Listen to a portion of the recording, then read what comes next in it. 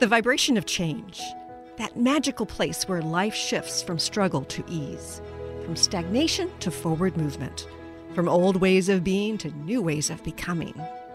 Yes, it can seem rather elusive to get there, but when you are in it, you feel it down to your very core, and it can positively affect everything in your life, from your relationships to your health and well-being, from your career path to your abundance, from the quality of your inner connection to the fullness of your self-expression. Here on the Christine Upchurch Show, we explore ways to get into that vibration of change with experts in the fields of consciousness, psychology, spirituality, health, healing, and science. Are you ready to step into your vibration of change? Hello, everybody. Welcome to the Christine Upchurch Show here on KKNW AM 1150 in the Seattle area and on Transformation Talk Radio around the world. I'd like to say hello to the two people behind technology. They're two, actually many, but they're the ones who are connected right now. Mr. Benny Mathers at KKNW. Hey, Benny. Hi, Christine. How are you?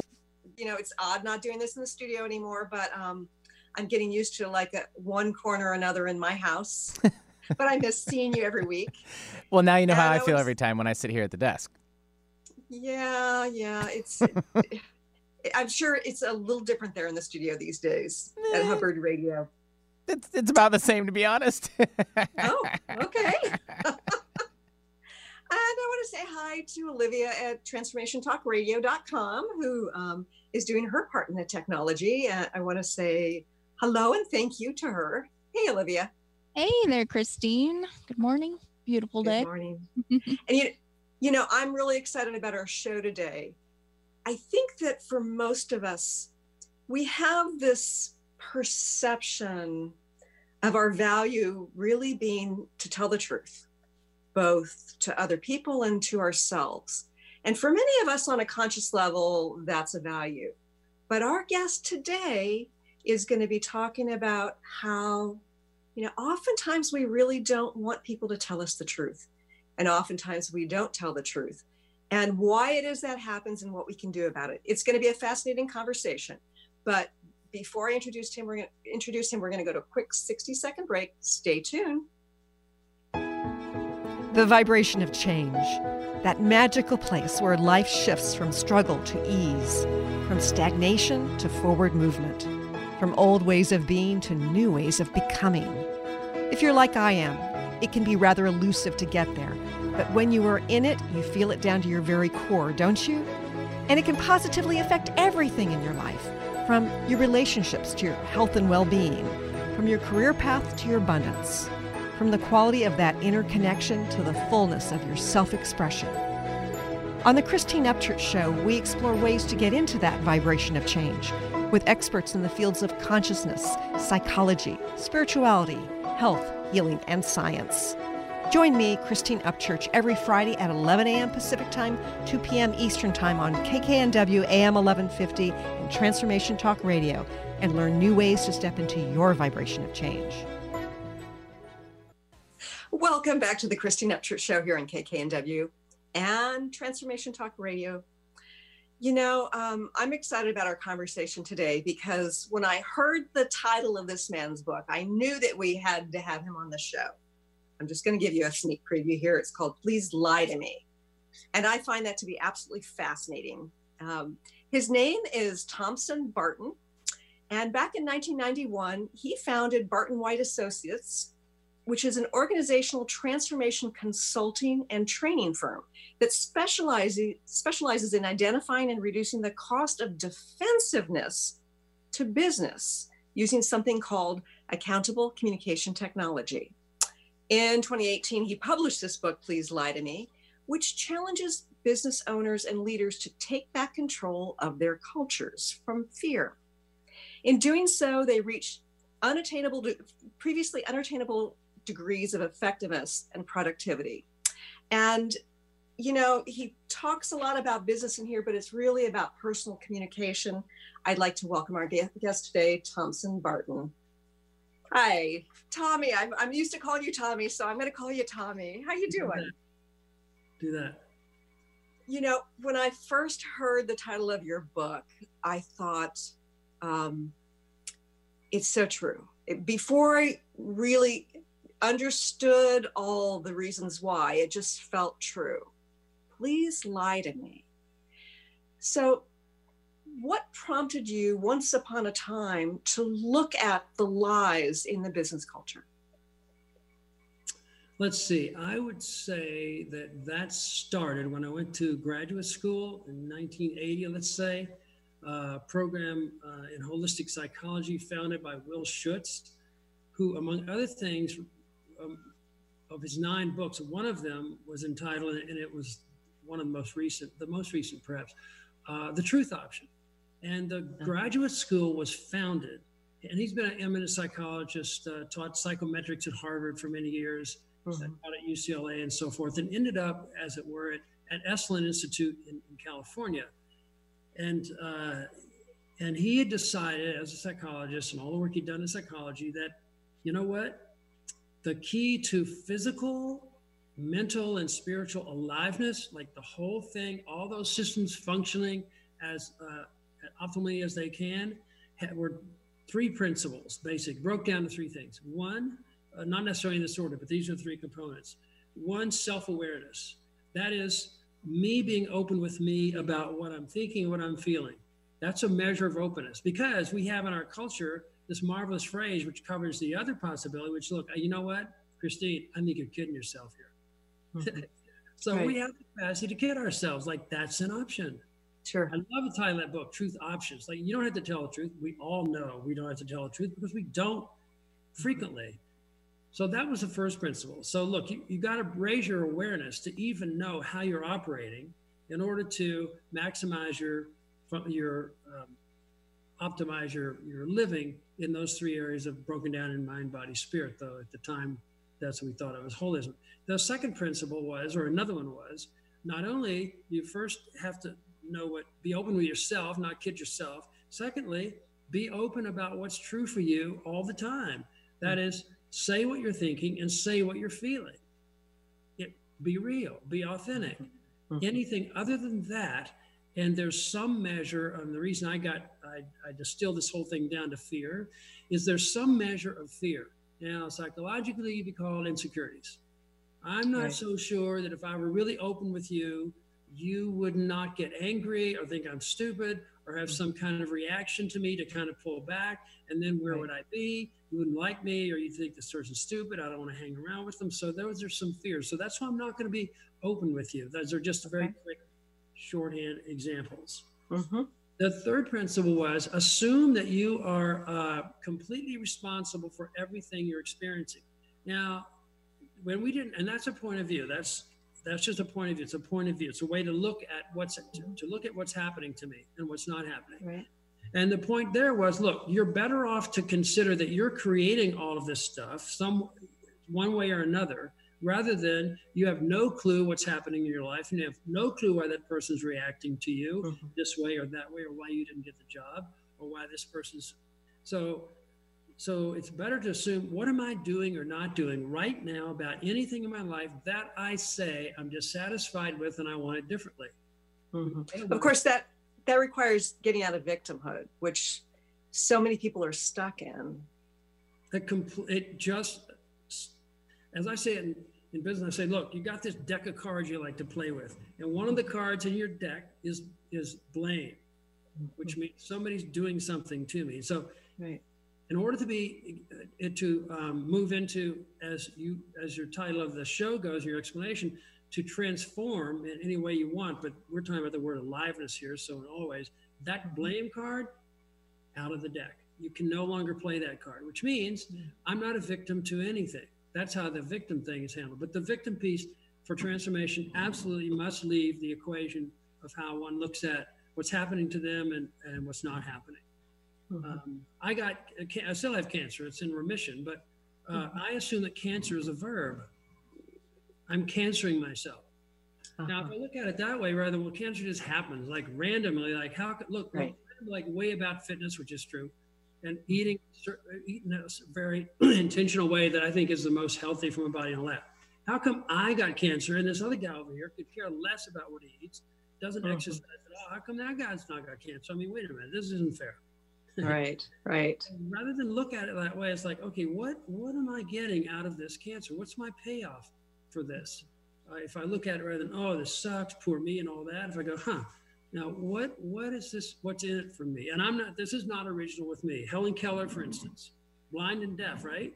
Helen Keller said, among other things, that it was being blind and deaf that she would never have reached the realizations and the kind of life, the fulfilling experience she had if she had not been blind or deaf. Sure.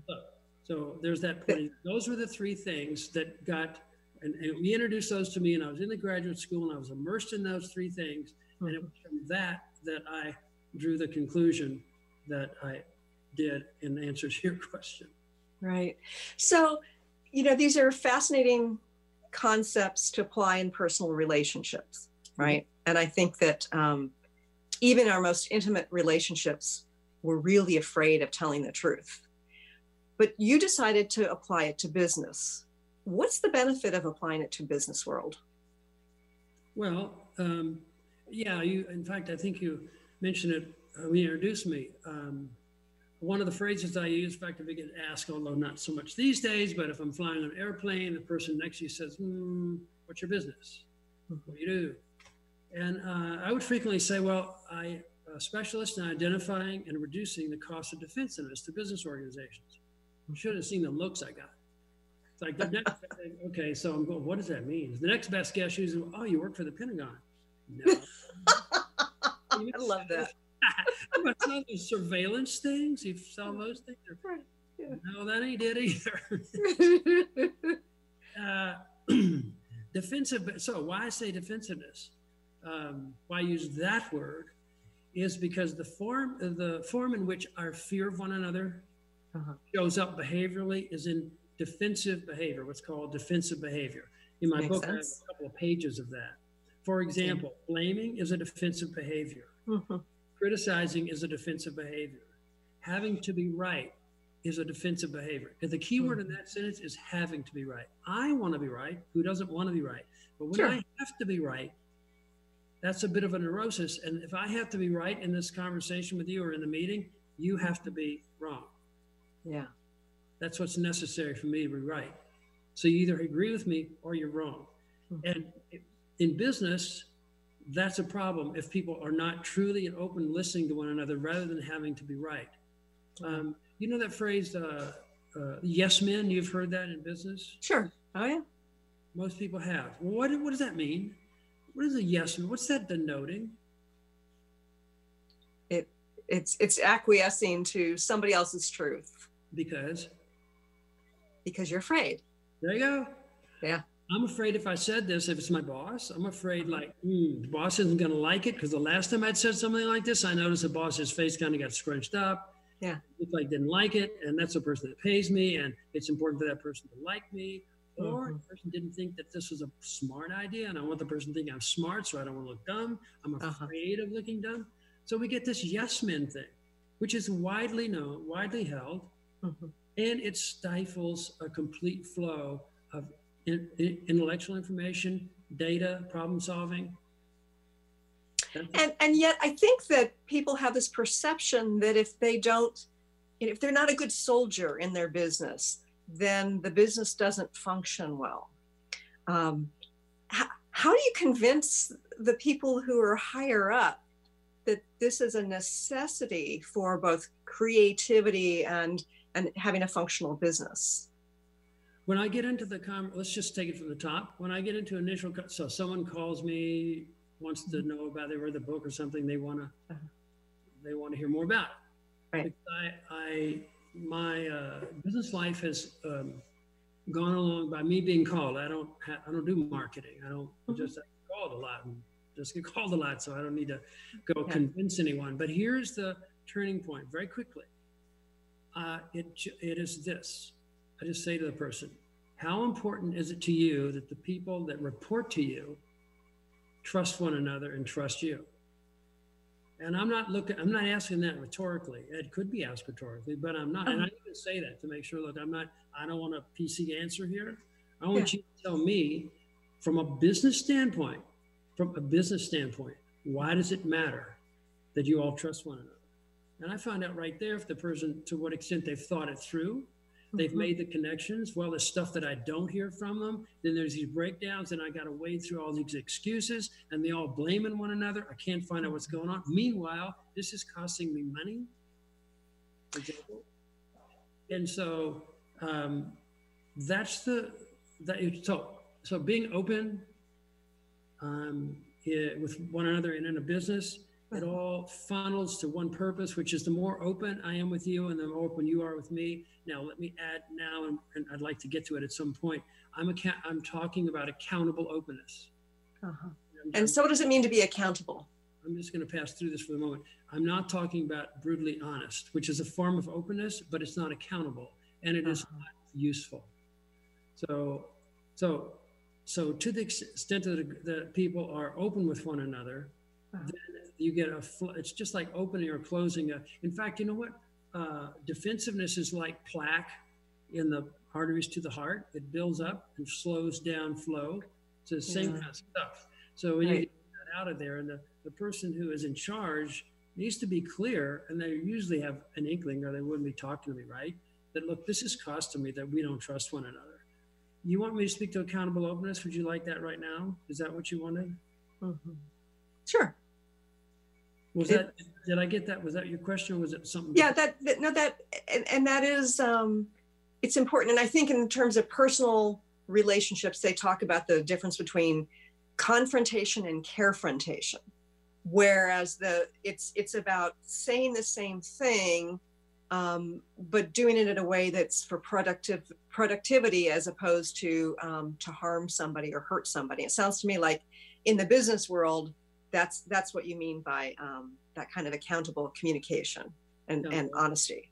Accountable openness, yeah. Yeah. Just make another comment about unaccountable openness. Criticism frequently, which you said harmful. So I can be criticizing you, pointing out how you didn't do this, how that's a lousy idea, how this was your fault. Right. For most people, unless you happen to run across, I will put this caveat there, unless you run across someone with true high self-esteem, which you may run across one of those people in your lifetime. Here's what I mean by that. No, I know. I'm laughing because it's true. Got that? Okay, cool. Yeah. For the listener, just so you all can say, well, what does it mean by that? What I mean by that is you can attack someone. You can so if, let's say I'm attacking someone, I'm being unaccountably open, which is a form of defensiveness, of course, and I'm attacking a person who has high self-esteem, they will not get defensive right away. If I'm blaming them, they will not blame back. They won't interrupt. They won't do any of that. They will merely find what I have to say interesting, not offensive. Can you imagine a space like that? And I've met a couple of people like that, and it really has to do with attachment to wanting other people to like us, attachment to wanting people to think like us, and attachment to this concept that what other people think of us relates to our value as human beings or our lovability. Yeah, exactly. The first two you named, the likability and agreeing, that attachment to that is really an attachment to the fear that if you really knew me, you wouldn't like me. I'm attached to that fear. That is, I believe it. And that's the filter through which I'm listening and behaving interpersonally. Does that make sense so far? Yeah, absolutely. And the second we said agreeing is I want to be agreeable, because agreeable people are well liked, thought well of, no confrontation, no friction. This is nice. I want to be agreeable so that you will like me. And I want to be agreeable. So, even if I do disagree, but I'm not sure of my disagreement, I don't want to appear stupid. So my fear that I might look incompetent in your eyes. So I'm just not going to disagree with that for those reasons. And that is an attachment to the fear that I named. But it's an attachment because, and I say attachment, because that fear is so strong that the person who is attached like that will not get outside of the sphere of it. That is, I'm attached. So thus, the please lie to me again. I'd actually rather have you not be straight and me not be straight with you, because I do not want to deal with my fear of exposing myself. You won't like me if I say this. You'll think I'm stupid, or you'll dismiss me as like don't have much to say. And I think about the business world, whether we're talking about in a retail situation or, like an office situation, there's usually some sort of infighting. There's usually some sort of dislike of one or more people, and there are little cliques that form because there's this dysfunctionality. So are you, Tommy, saying that in situations like that, people really need to face and even communicate on some level their dislike or disagreement with others? I mean, it sounds like it's risky, right? No, it's not risky. Now, I know what the right's coming from. Like it's risky, right? Like everybody gets this, right? I mean, everybody knows it's risky, right? So that's what I'm commenting on. Let me go back to where I'm going to call it the page we started when you said, well, tell me about this accountable openness. Okay. Are you with me here? Because there's a breakdown there that I think a listener might go, wait a minute, they didn't finish talking about that. But it ties into just what you're saying. And so here's the answer. I'm going to go backward from the last question you just asked me. So in terms of accountable openness, it would comprise of actually the comment about self-esteem is people with high self-esteem do not get offended. They don't. You can rail at them, you can blame them. They only find it interesting. And what they're seeing, by the way, quite simply, to close that one up, they're witnessing someone whose moment, at least then, is being driven by fear. Uh-huh. So they're not taking this personally because this person is bound up in fear, which is causing this behavior, and that's what they see. And so it just doesn't land as an insult because you can't insult them. Right. And of course, it doesn't mean that somebody like that in a situation like that wouldn't set a boundary saying, I don't want to listen to this screaming, or, when you're ready to be calm, we'll talk later. I think that some people think that in order to be highly evolved, they need to just sit there and take whatever, even if they're not being defensive. Well, if they're taking something, using that word the way it's usually defined, they're actually pretending, in my opinion, listening to you. Okay. They're not in that, you said evolved, I'm using high self-esteem, kind of made a jump there to the spiritual end of things. Sure. They're actually pretending because I'm an evolved person, and evolved people don't do that. So that's just a tricky piece of ego, in my opinion. So no, let's go back to that real quick. Let's go back to that real quick, Tommy, because are you saying that even if somebody's not taking something personally and they understand that the attack is about the other person's stuff, so to speak, are you saying that it's always appropriate to, remain as a participant in that situation? Or is it sometimes appropriate to set boundaries? I don't know much about appropriate. I just know about being present and authentic. Okay. Appropriate is like something, okay, let's see if that's appropriate, that's not. So that's to me not authentic, and that's not spontaneous. That's like a managed sort of thing. To answer your question, nobody abuses me, and I consider myself fairly transparent. So I'm up for everybody's criticism, what you like and don't like. And I don't get abused. For instance, if I think someone is talking to me and they start repeating themselves, I didn't sign up for standing here while you're repeating yourself. I'm going to say, okay, so hold on, Christine, let me see if I got what you're saying here to me. And I'll say what I think you're saying to me. I say, did I get that right? And this is my understanding, by the way, of what you're saying, maybe what you want me to do. I'll say that. I said, did I get all that right? Am I there? We got that? Is there anything else? So, okay, then I'll say, well, okay, that's pretty good. Okay, what did I miss? And what else have you got for me? I am not going to do, and I'm being serious with you. I don't, I'm being real for what I do. I don't take my lifetime to listen to something a second or third time. What usually is true while we're on that subject, and somebody wants to go back over and back over, what they're really looking for from me is agreement. And I'm not agreeing. And so my hunch typically is that they really want agreement. And I'll just say, look, let me be clear with you. This is what I hear you saying. This is what you want me to do, or this is what, and I'm not agreeing with you. I'm not agreeing with that, by the way. If you want to have that conversation, let's do that. Yeah. So that's about boundaries. You asked me about boundaries. Yeah, and that seems like a very appropriate way of doing it, because I think about behavior of what some would term to be narcissists, and that and it's the sort of thing where they can come back over and over and over again to try to get you engaged either in a positive or negative way. And that neutrality can create a situation where they keep coming back over and over again. Yeah, absolutely. And it's tricky to handle. Well, why? Because if you have to listen to it over and over and over again and basically say, okay, well, we're not going to come to agreement on this. I hear what you're saying. Yeah. After you said that the third or fourth or fifth time, it's like, what are you doing with your life? Okay. Let me jump in here. So you started that paragraph, if you have to listen to it. Yeah. And now, let me break this down. I don't have to listen to it. I don't have to do anything. Why would I have to listen to it? If I don't want to listen to it, I simply say that on the front end. And I take my consequences. You might be irritated by that. You might have judgment about that. You might think it's not nice. You might think you might have all kinds of judgments on it, which is just interesting. Right. Really, this is hard for you that I did someone disagree. At least I'm disagreeing about this. So I don't listen to it. Number one. So that's an example of a boundary. That's the sort of thing I was talking about before. I love that. Okay. Good. And that's what I mean by accountable too. See, look, if you're, I want to sit right with this because it happens to so many people. So it's a great thing you brought it up. If I think I have to listen to you, I am now a victim and you are a persecutor. Right. And that ain't going down in accountability. Mm-hmm. I am accountable from the accountable model that we work with here. I'm accountable, Christine, for the quality of this conversation.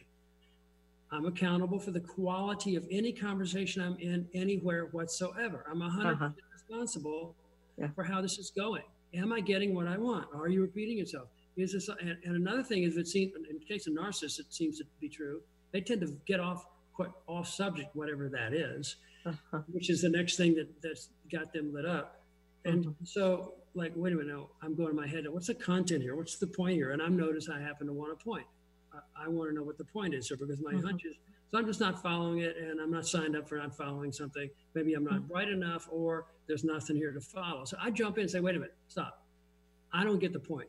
What's your point? I want you to tell me in one or two sentences what you want me to know. If they can't do that, I go, you know what?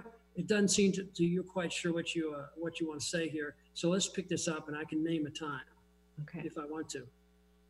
Right. I love this. And you're giving me examples of boundary setting that are just perfect. We have to go to a quick break, Tommy. But when we return, folks, we're going to talk more about Please Lie to Me and accountable communication. This is Peggy Snow, practitioner at Stellar Reflections, with a Stellar Reflections Minute. So many people these days are trying to find ways to relieve their stress. What happens to our breathing when we're feeling overwhelmed and stress? When we tune in, we realize that we're either holding our breath or taking very shallow breath to signal the body that all is well, which most of the time it is. Sometimes all that is needed is a nice, deep breath to break the cycle. First, exhale to get all the stale air out by engaging the abdominal muscles and blowing gently. Next, take a nice full breath in, feeling it fill your body all the way down to your hips. Release fully and enjoy the freedom of movement. Notice how your body feels. Do you feel refreshed? Calmness is only a breath away. This has been a Stellar Reflections Minute. For more information about what we offer at Stellar Reflections, visit us at stellarreflections.com or call 425-999-9836. That's 425-999-9836. Learn how to lead a happier life on Miles to Go with Brittany Miles. How to lose to gain it all. Join Brittany every second and fourth Wednesday at 1 p.m. Pacific on TransformationTalkRadio.com. Listen as coach and healer Brittany Miles shares stories that teach you about surrender. For more information about Brittany, milestogocoaching.com. The vibration of change, that magical place where life shifts from struggle to ease, from stagnation to forward movement, from old ways of being to new ways of becoming. If you're like I am, it can be rather elusive to get there, But when you are in it, you feel it down to your very core, don't you? And it can positively affect everything in your life, from your relationships to your health and well-being, from your career path to your abundance, from the quality of that inner connection to the fullness of your self-expression. On the Christine Upchurch Show, we explore ways to get into that vibration of change with experts in the fields of consciousness, psychology, spirituality, health, healing, and science. Join me, Christine Upchurch, every Friday at 11 a.m. Pacific Time, 2 p.m. Eastern Time on KKNW AM 1150 and Transformation Talk Radio, and learn new ways to step into your vibration of change.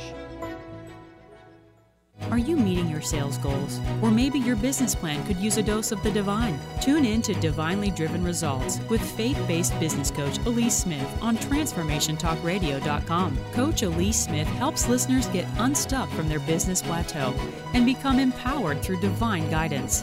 Build up belief in yourself and your dreams, and learn business strategies that work for you for real lasting results. Learn more by visiting www.divinelydrivenresults.com. Welcome back to the Christine Upchurch Show here on KKNW, AM 1150 in the Seattle area, and Transformation Talk Radio around the world. Having a conversation today with the author of Please Lie to Me, Thompson Barton. Tommy, I know in the break, you and I were having an interesting discussion about dealing with narcissists. And I know that there are plenty of people in the business world who are narcissists, and they're very, very successful. And I know from personal experience that interacting with narcissists can be difficult, exhausting. So for people within the business world dealing with this, what advice do you have? People dealing with that in the business world, meaning employees, I take it? Employees typically, or perhaps in partnership with. Okay, then a business, that would be a business owner partnership. Yeah. Oh, okay.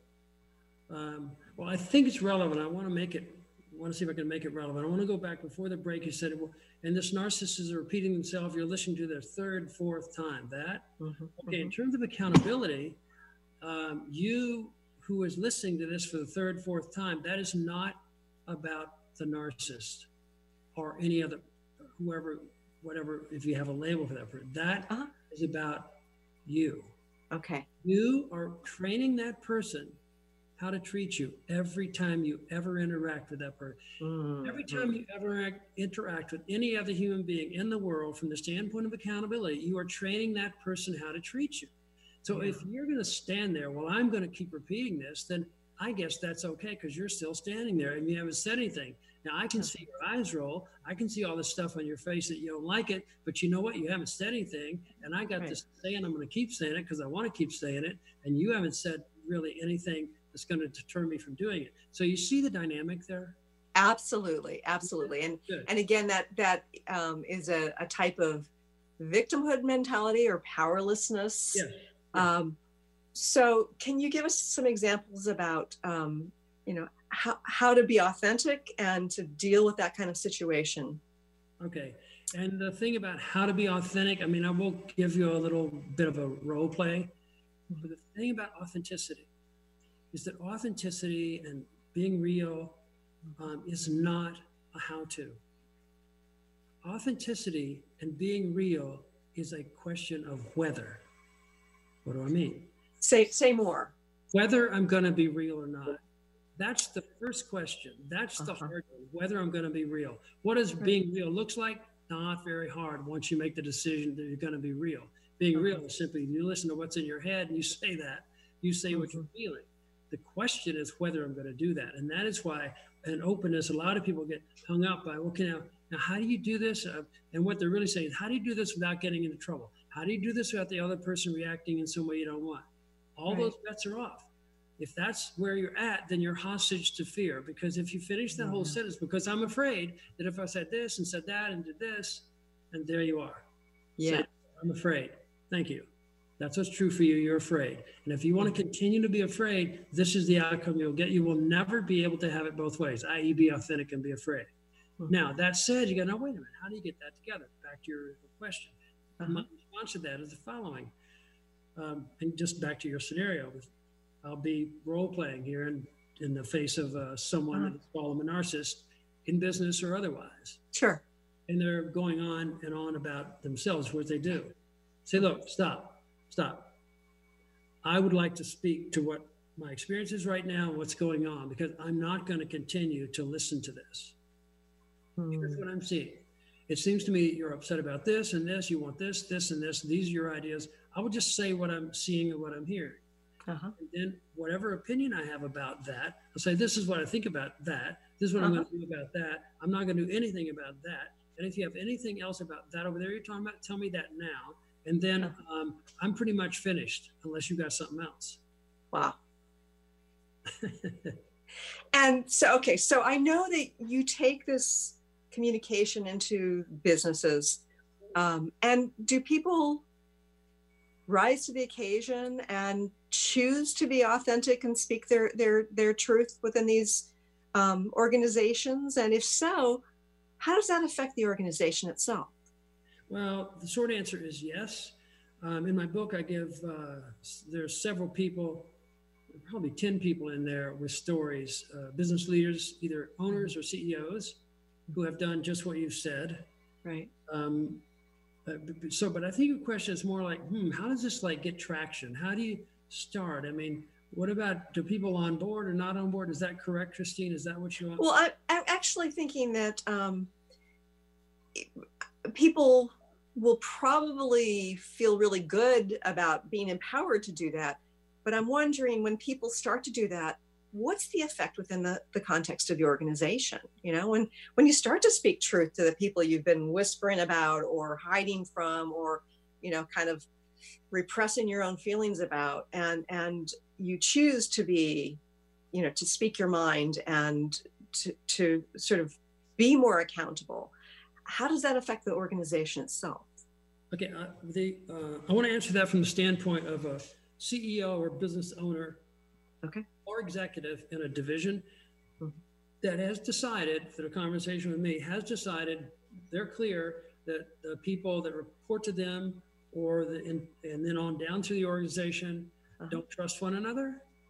They're not being open, and they've decided, this leader has decided that that's a business cost. So they're in, okay?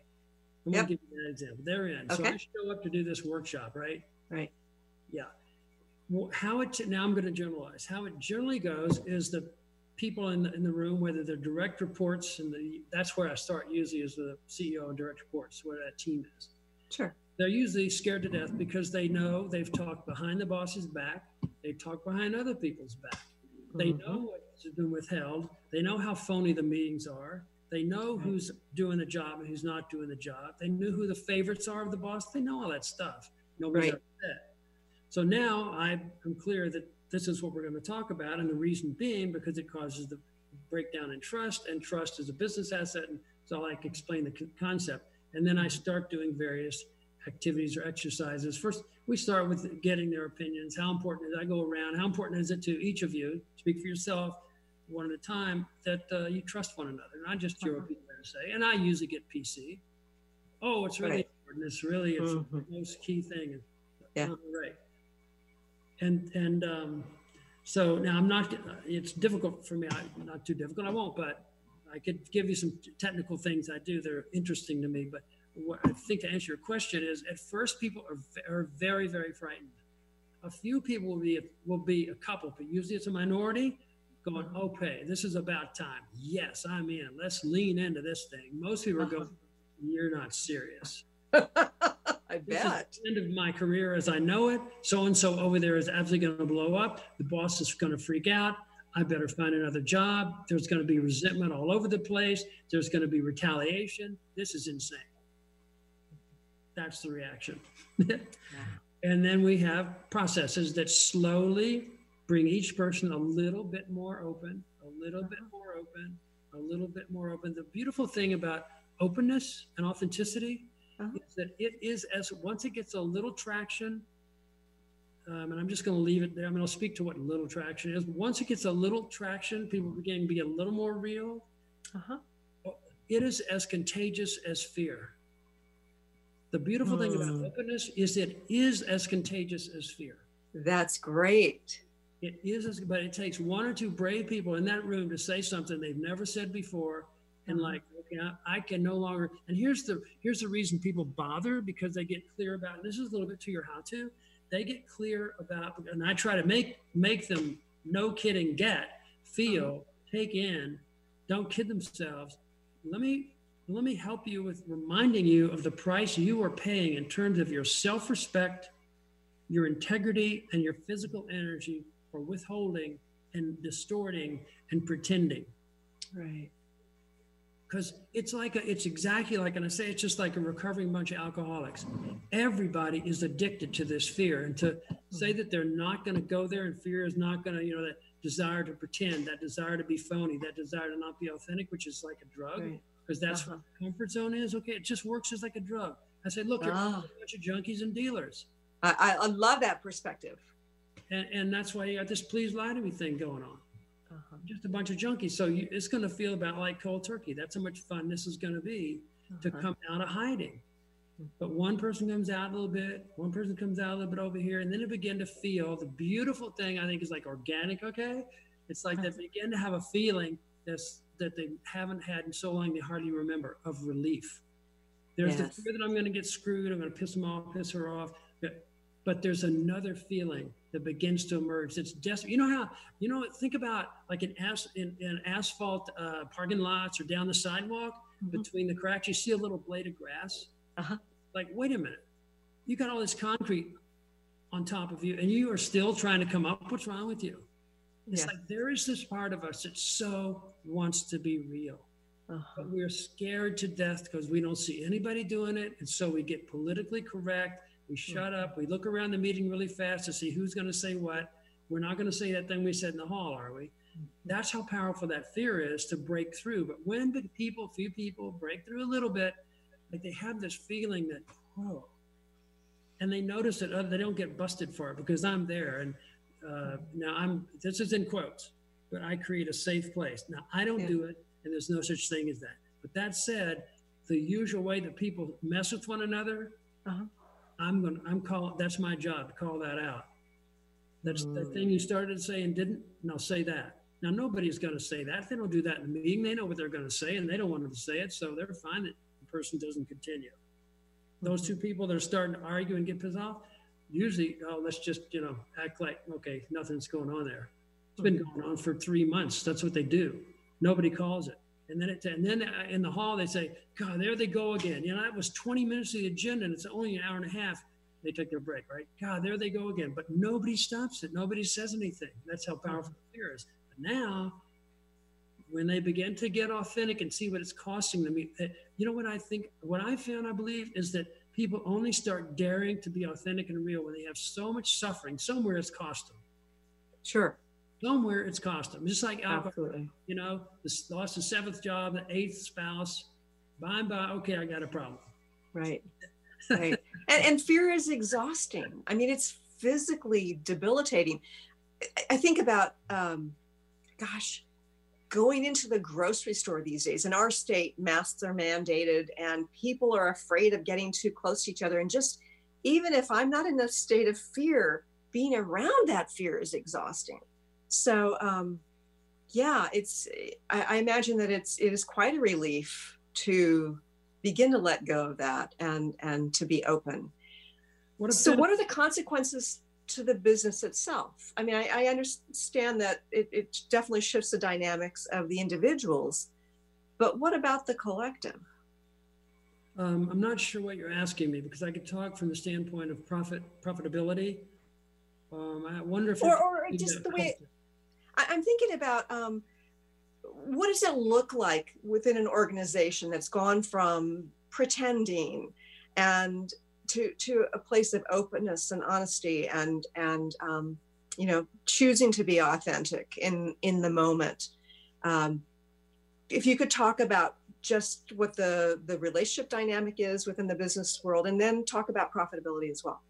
Okay, let me see if I've got you here. One thing that stops once that at some point, and it's pretty early on my work with them, one thing that stops is what I call triangulation, what is casually called gossip. It's me talking about you to somebody else instead of talking to you. Right. That is toxic. It has got to stop. It becomes a high science and art in high school. We think, okay, I'll get out there with the adults in the workplace, and we certainly won't be talking like this about. Nope. Right. Just goes on in the workplace. That absolutely must stop. Can you imagine? Can you imagine, listener, a workplace that you've been where people don't do that? Probably hard to imagine. Yeah. Every place I've ever worked, that's what people do. In fact, I'm looking to find out when I first get there where the groups are. Which one do I want to join? Right. That kind of stuff. And it's very tribal. Yeah. It is. It is so toxic. So that goes. There's an example. Okay. Two people that are irritated with one another. Well, let me just back up. So in a meeting, we're having a meeting, and one person is speaking, and another person jumps in on top of that. Someone else in the meeting said, "Wait a minute, let them finish." Now, before they went, "I'm not going to get into that. Right. That's not my job. That's the facilitator's job. That's the boss's job. That's the manager's job." Everyone begins to own the quality of all the relationships that they are involved in, whatever matrix that is. Yeah. So when one of those people, I'm going to do another jump in a meeting for you, but it happens in the halls as well. If it looks to me like you're getting defensive, I'm just sitting there in the meeting. It looks to me like you're getting defensive. If something's happened and you're showing up defensively, one of these defenses that are in the book, I say, "Christine, it looks to me like you're getting defensive." Who does that? Like, what are you, like a psychiatrist in the group or something? No. I'm about quality and efficiency. And that right there, I happen to know is wasting time. Now, I always put up with it before because it was okay, fine. Now it's not okay. We don't do defensiveness because that's about win-lose. It's not progressive. It's driven by fear. And the person might say, in fact, the case of Russ Salzer, he's in the book there. He was a general manager, had about $250 million responsibility in this one place that I remember. He would have, in meetings like that, if anybody would say, but he would be quick to say, if it looked like someone was afraid of something, and so they're getting defensive and going off and explaining, he said, what you're afraid of right now?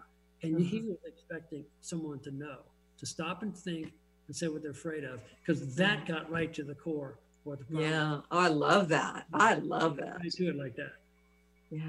There was no blame in that. Wait a minute, what are you afraid of? Because usually, there's something there that needs to be dealt with. That's fair.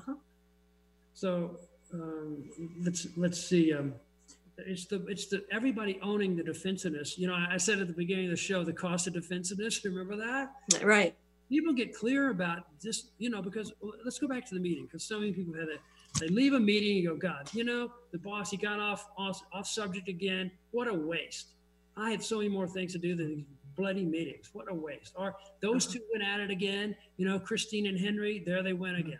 Like every meeting, there they go. I don't want to go to these meetings, but I require. So that's what we say in the hall, right?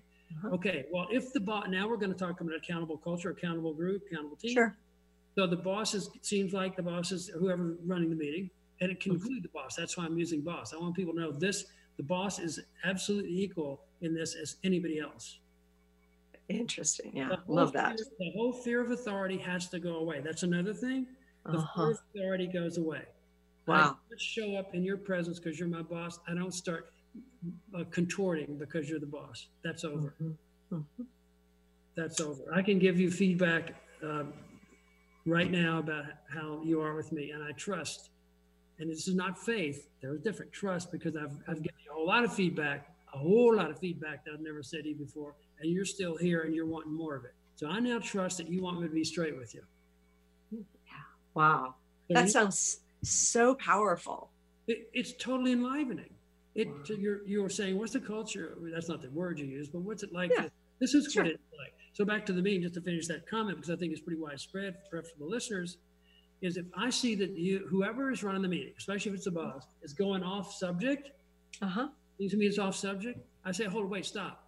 I'm not following what you're talking about here, blah, blah, blah, is related to where we started here. Either it's not, or I'm missing it. And so would you connect what you're saying right now to this right here, what we're the agenda item?